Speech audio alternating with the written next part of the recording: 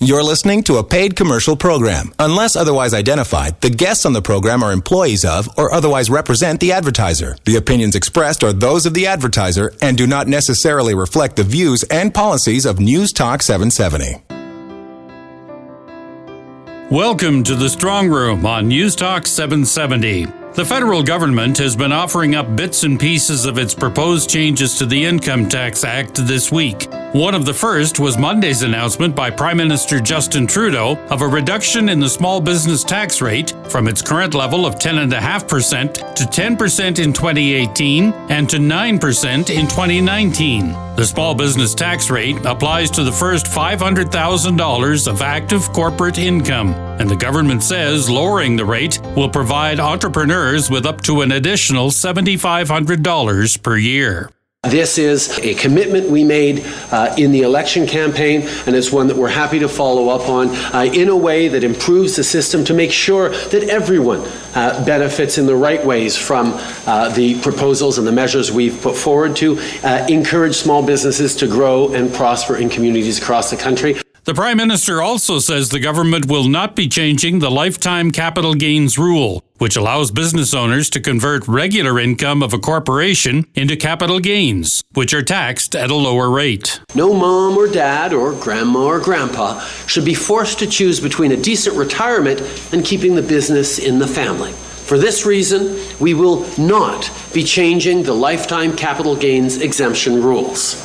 And further, we will continue to work with farmers, fishers, and entrepreneurs to ensure that they can pass on their businesses to the next generation. I'm joined now by two members of the staff at Macmillan Estate Planning, Trust and Estate Practitioner Norman Ewing and Legal Counsel Henry Villeneueva. Norman, what's your first reaction to the federal announcements? This is something that the previous government, before the Liberals, had already set in motion. The Liberals paused that, and now with all of the uproar over their proposed broader changes, we see a reduction in taxes to try and pacify people a little bit. We're seeing a little bit of details, beyond that as to their original proposals. It looks like some of the areas they're still going ahead on that, although we're kind of waiting to see the details and how that's fully going to affect our clients. Henry, any thoughts on this? Well, I believe that by the government saying that they're not going to touch the lifetime capital gain exemption, that's a big step for them, and that's a big boost for small businesses and for business owners to consider their tax plans, and that's something for them to put a step forward on, because their business is their retirement. And for the government to issue these, these are forward-looking changes, and these would definitely provide a boost for them in the long run. This is the time of year when you want people looking at tax planning anyway, so this provides extra impetus to do that. That is correct. And for them to reduce the tax rates in the long run, and for them to put more money in the business owner's pocket, that's a big thing for these business owners.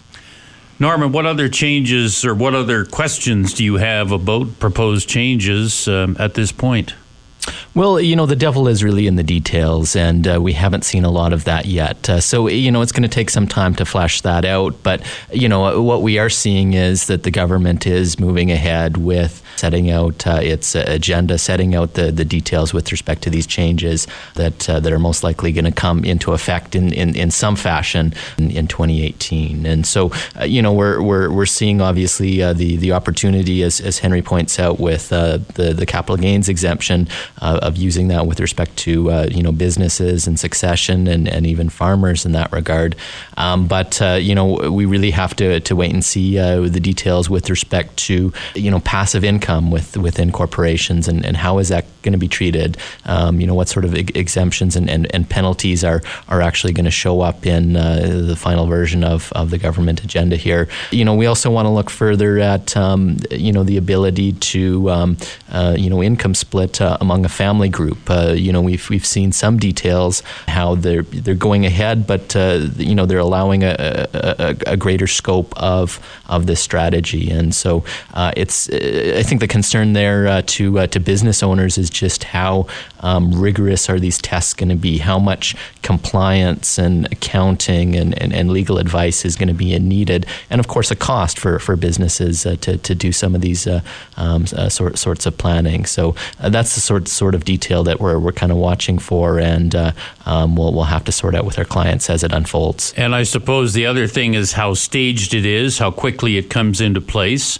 And whether or not there are benchmarks where you say below a certain level of income, we're not going to worry about taxation, but we're going to be more progressive about the rates as income grows. It's something that we've been kind of saying from the beginning that, looking at these proposals when they first came out from the government, it represented really a shift in the approach that taxation is dealt with private Canadian corporations, right?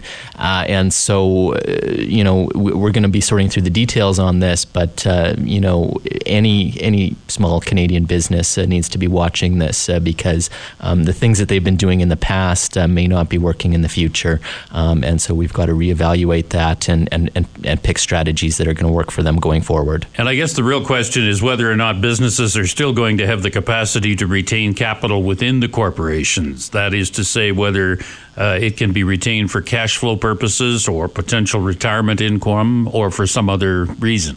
While we know what this situation or position of the government is right now, this is the best time to plan for what's ahead of us, because we don't know how it'll be 2 or 3 years down the road. And since we know or have a better outlook at how it'll be right now, we should plan for what the laws are going to be in effect right now. So what I feel is most important to business owners is strike while the iron is hot. While we know that this is what's in the pipes, let's make the business work in this way and make sure that our planning right now is in accordance with what's going to be in law and in effect. And it's a good opportunity for businesses to really rethink things. I mean, we have people that come into us and they've kind of been operating in a certain fashion, and even under the existing rules, it doesn't always make the most sense. And so, it's always a good idea, if you haven't kind of revised, a tax strategy or plans around your business and corporations, to sit down with a professional, look at what you're doing and see if there's ways to improve that. To say nothing of the fact that we're getting close to the end of the calendar year. It takes a little time to put some of these things in place. And even if your fiscal year as a company isn't December 31st, you can never start too soon to do the planning that is necessary to take advantage of what the law allows now and to plan for what the law might look like down the trail. And we're getting those details more and more now. So not all business owners are necessarily understanding some of the more complex areas, but it's certainly the time to have a review and see what updates can be made. Mm-hmm. What's happening in the office right now? Are you getting people that are calling saying, I need something in place in the event that the rules change? Are you getting people who have tax plans or business plans or life plans calling to say, how am I going to be affected and what do I need to change to take into account the new reality? We're seeing people that are, of course, interested and concerned and saying, how is this going to affect us? And, due to their particular operations and circumstances, it may not affect them much. And so, it may not be as much of a concern with them, but probably for the majority of our businesses, it's a more of, we think it'll affect in this area, but other areas, we certainly have to wait and see. So there may be some things that we're implementing, but others will be pretty busy this fall, as we sort through the details and work through this with our clients. But, I guess kind of the third area that we see is people that just really haven't, worked much in this area. And so, by kind of exploring this with them and how these changes are going to impact their business, we're, discovering other areas that we can help improve and save taxes for them. What this whole debate over the last 3 months has taught me is how broad an area small business is. It's not one size fits all by any stretch of the imagination. It is an area where there's an awful lot of businesses and they have such a range of options. It's very difficult to say what a small business should do because every case is individual, every case is different, and every case is impacted in different ways by what is in place now and what is proposed or is being discussed. Small businesses are at a disadvantage when it comes to capital in a way, because they're not like the huge multinational companies that have, in a way, unlimited resources and unlimited credit for financing. These small to mid-sized businesses have limited capital, and these were mom and pop businesses, and they worked hard and they grew their businesses until it reached a certain revenue stream and popularity in operations. Now, given that they're unsure of their future, that's a big concern for them, because they need to know where their next paycheck is coming from for their employees. They need to be able to make payroll, they need to be able to pay their suppliers, and if they're suddenly surprised by a huge tax bill, that's a big impact on their business. So when we meet with families, their main concern is basically, what is the impact of this on my business? How much will this cost me? Should I budget for this, and how should I budget for this? So these are part of the planning that we do at Macmillan for these families, to make sure that they have adequate cash flow, to make sure that their business will operate normally and in a way and fashion that they're accustomed to. Back with a case study on loans and gifts to children and how to structure those transactions for the protection of everyone involved. In a moment on The Strong Room on News Talk 770.